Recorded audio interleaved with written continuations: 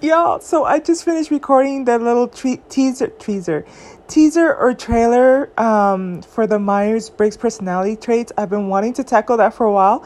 So I think I was looking for the thumbnail. I forgot. I need to go put it back up there. But so I was like, oh, let me look for the one that's for mine, for INTJ. When I tell y'all, it is accurate AF. I just took a screenshot. I'm going to see if I can fit all four of them.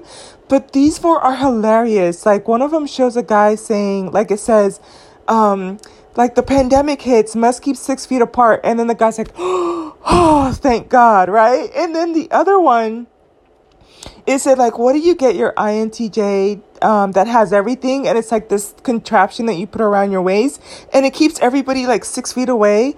And then the other one was like, and this happened to me today, and I was, okay.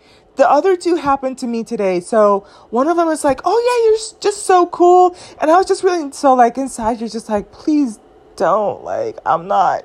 And then the other one was it's not INTJ, it's like ENTP or something. And it's like, just because you're nice or friendly, now all of a sudden they think you want to party and hang out all the time. It's so hilarious. Listen, I'm gonna have fun with these. I think it's one of those rabbit holes where you might see some memes about the Myers-Briggs. They are hilarious. I think they're just about as accurate as the zodiac signs, but hey, definitely gonna have fun with them. All right, bye.